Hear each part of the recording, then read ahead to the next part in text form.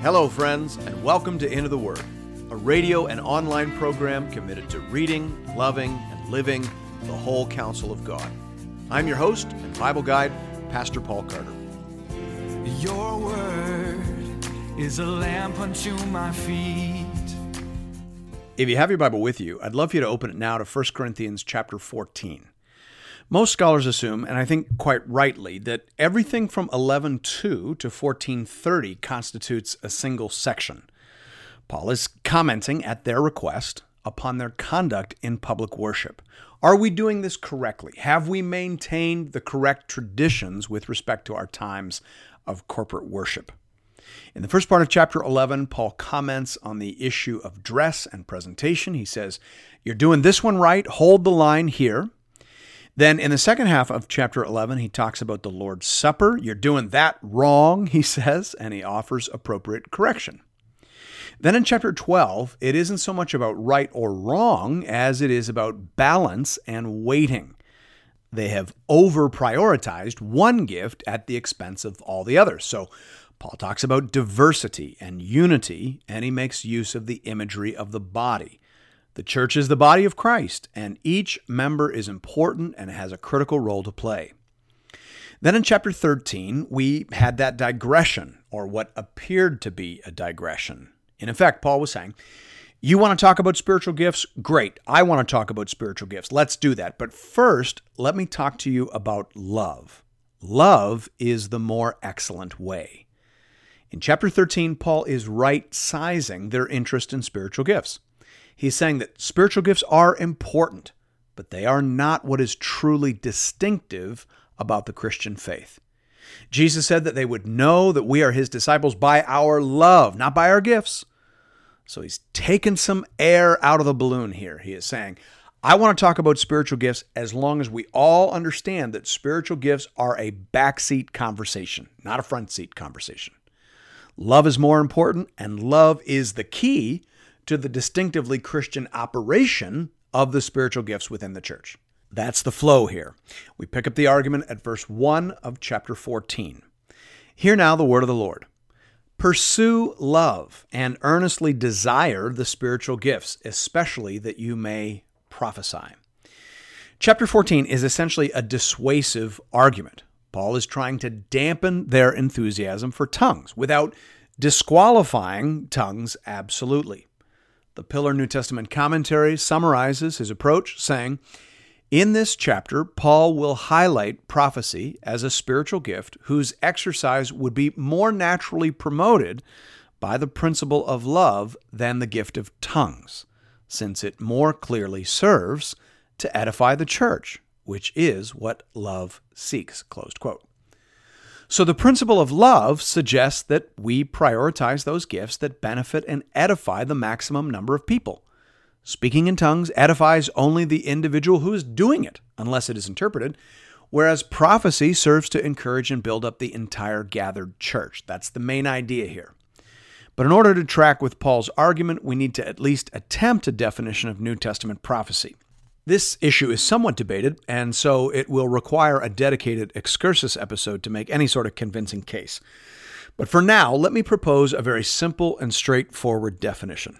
New Testament prophecy can be understood as speaking to the people of God with the help of the Spirit of God for the general edification of the body.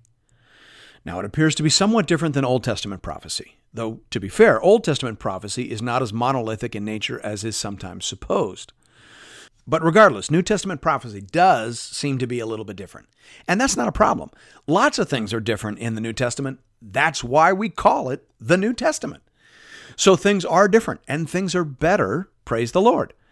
And the fact that prophecy is going to be one of those different things is signaled in the sermon that Peter preached on the day of Pentecost. Filled with the Holy Spirit, the Apostle Peter declared, "This is what was uttered through the prophet Joel. And in the last days it shall be, God declares, that I will pour out my Spirit on all flesh, and your sons and your daughters shall prophesy, and your young men shall see visions, and your old men shall dream dreams. Even on my male servants and female servants in those days I will pour out my Spirit, and they shall prophesy. So Peter said that the coming of the Holy Spirit upon the church would immediately affect the nature, breadth, and universality of the gift of prophecy.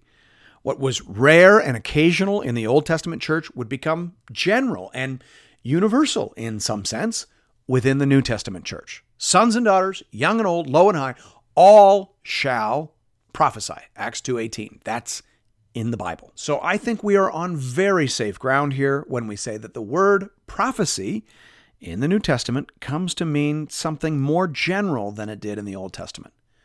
It is something that is characteristic of the believing church as a whole. Filled with the Spirit, we speak to each other in ways that lead to life, health, growth, and renewal. Praise the Lord. That's the category of spiritual gift that Paul is elevating in place of the gift of tongues. We'll broaden out this definition as we move through the text. In verse 2, Paul says, "For one who speaks in a tongue speaks not to men, but to God, for no one understands him, but he utters mysteries in the Spirit.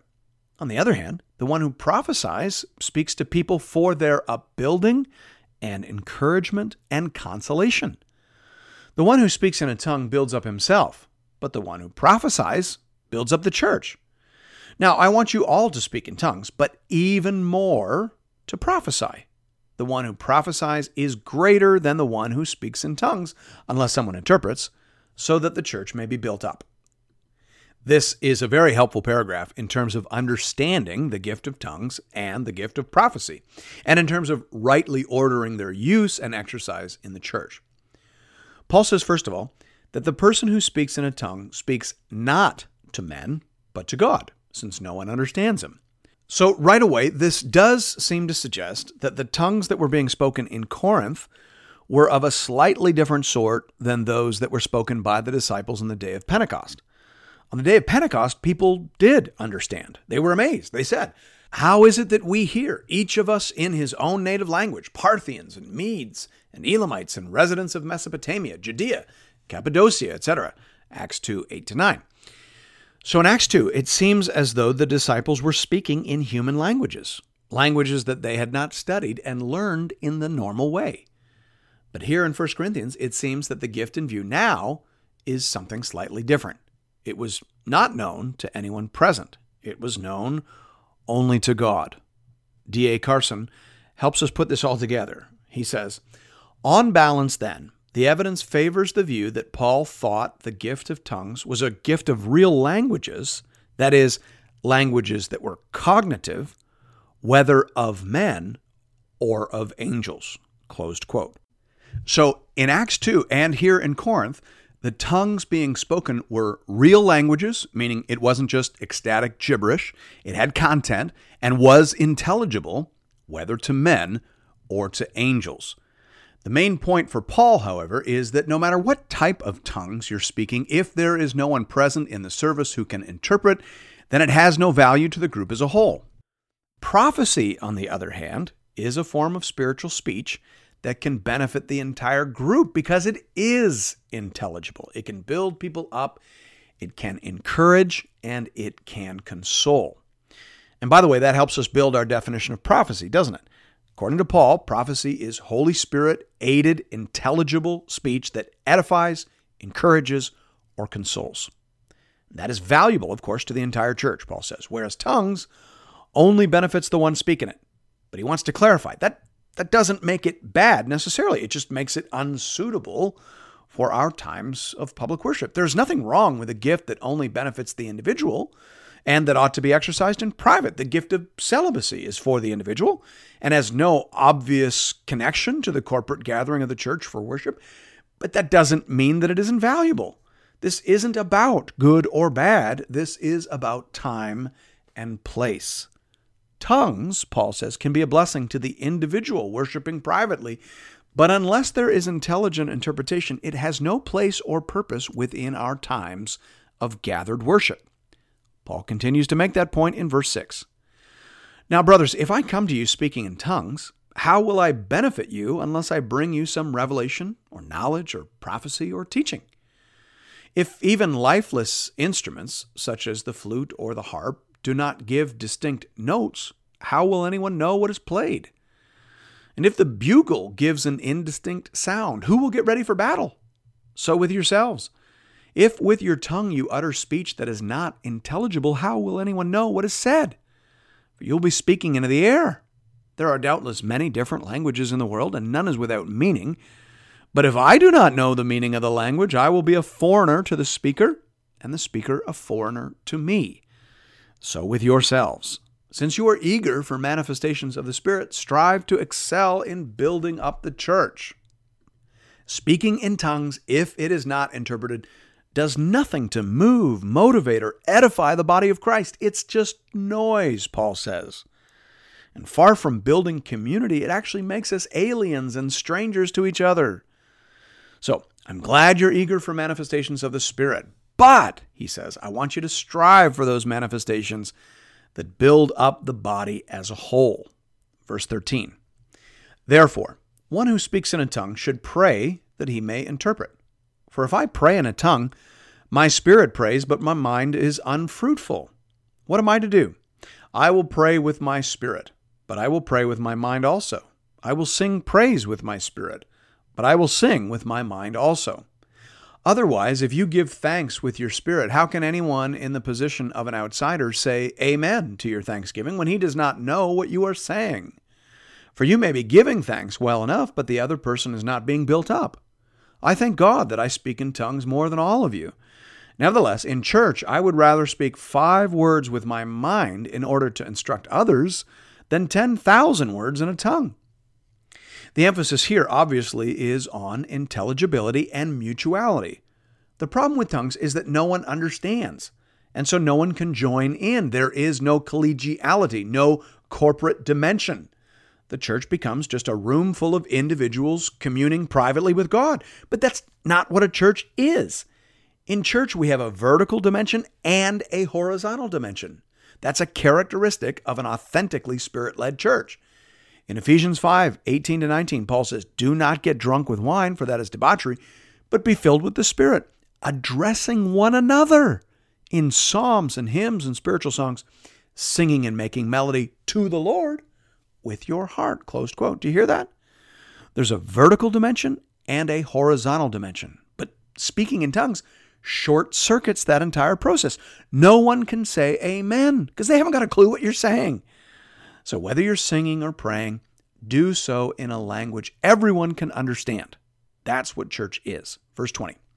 Brothers, do not be children in your thinking. Be infants in evil, but in your thinking be mature. In the law it is written, by people of strange tongues and by the lips of foreigners will I speak to this people, and even then they will not listen to me, says the Lord. Thus, tongues are a sign not for believers, but for unbelievers, while prophecy is a sign not for unbelievers, but for believers.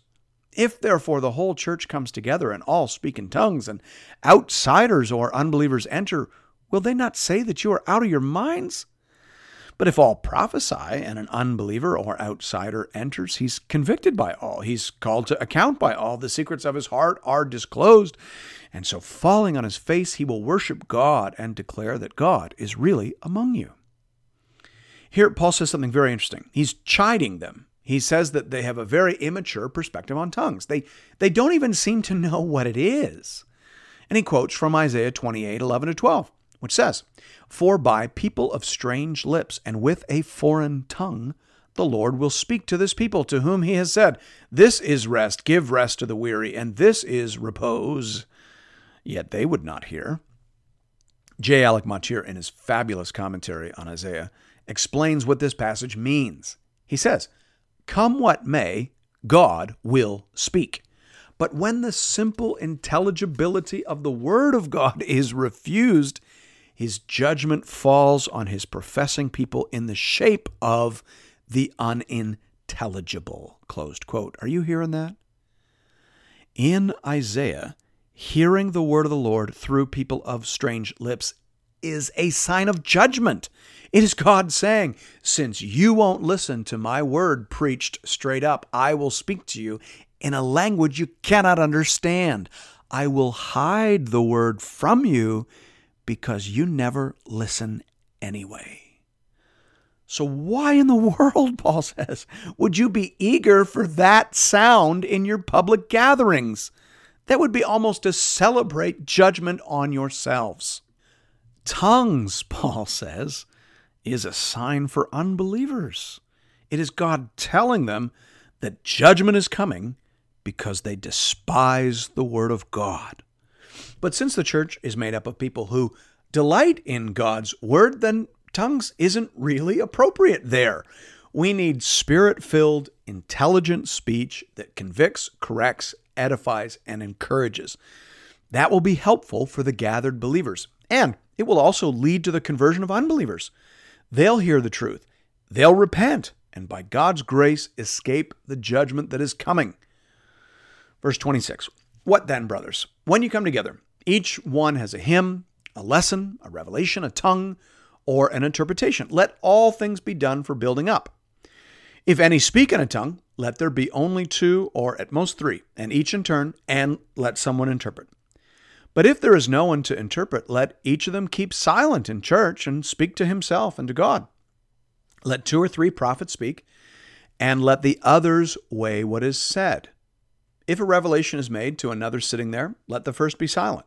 For you can all prophesy one by one, so that all may learn and all be encouraged.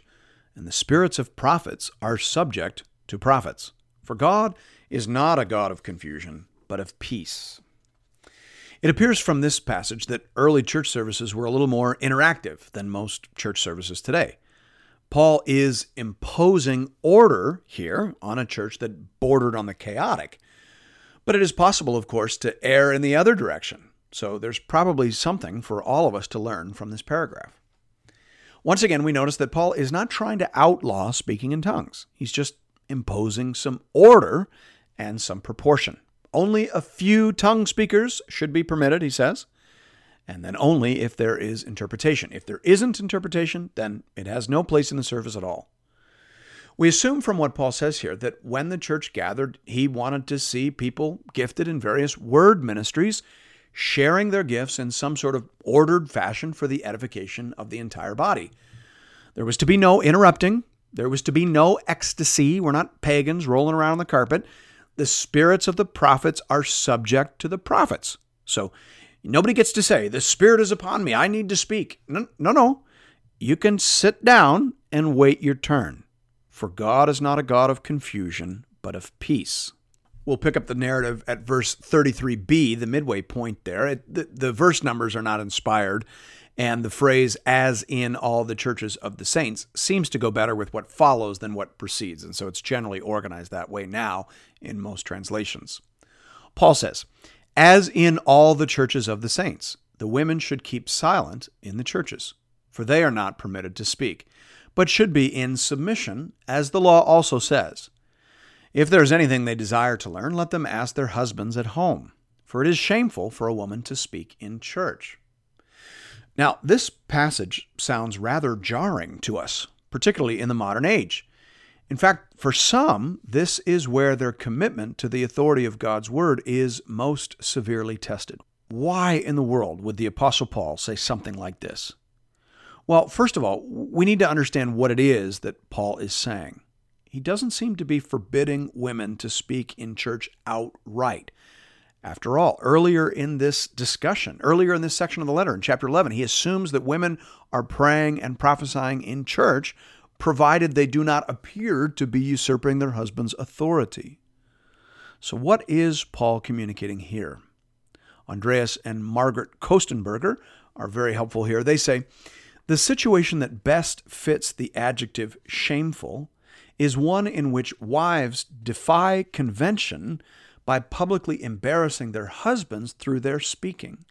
Specifically, in the context, it is likely that Paul imagines a wife joining in the process of weighing what is being said during the congregational scrutiny of prophecy, as per 14:29. By doing so, they compromise their husband's authority over them and appear to undermine the good order of the household, close quote. D.A. Carson takes a similar approach. He says, women, of course, may participate in such prophesying. They may not participate in the oral weighing of such prophecies. In that connection, they are not allowed to speak, closed quote. So putting all that together, Paul seems to be envisioning a service wherein a variety of things might be said by a variety of people, including women. At some point, however, there is official discernment, as per verse 29. Let the others weigh what is said. This would be done by the elders in most interpretations, although some scholars argue for the whole adult male membership. But regardless, during this discernment process, the women are to stand down. They are not to make authoritative declarations as to any prophecies that may or may not have been out of bounds. That would be shameful. That would be a contradiction of the created order as per Paul's concern in chapter 11. Verse 36. Or was it from you that the word of God came? Or are you the only ones it has reached? If anyone thinks that he is a prophet or spiritual, he should acknowledge that the things I am writing to you are a command of the Lord. If anyone does not recognize this, he is not recognized. Commentators debate here as to whether Paul is rebuking the women at Corinth or the church as a whole.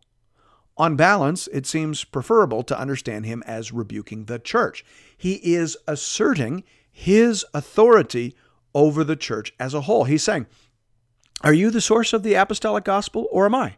Are you the only church in the world, or are there many churches?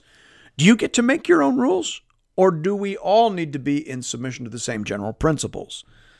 That seems to be the gist of it. Now, if we're correct in assuming that there were some women in Corinth who were arguing for a total relaxation of all distinctions with respect to gender, as we supposed in chapter 11, then as Paul is rebuking the church as a whole, he is, of course, also speaking specifically to these women.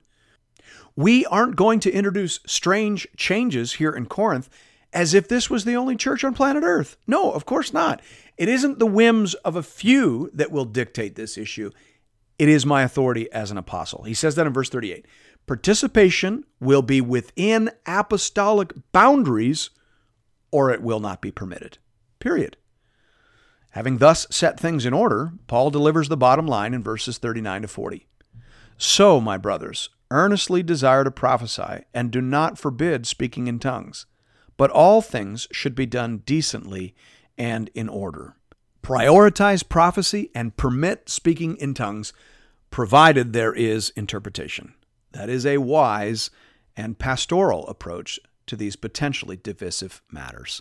Thanks be to God. And thank you for listening to Into the Word. If you're interested in additional resources or previous episodes and series, you can find those over the website at www.intotheword.ca. You can also access all our content through the app, the Into the Word app that is available wherever you get apps, and it is the best way to access all of our content. We have so much content now, by the grace of God, that it's hard to find without the app, and so we would encourage you to get that. You can use that to find all of our Old Testament episodes, all of our New Testament episodes, and all of our special topics episodes as well.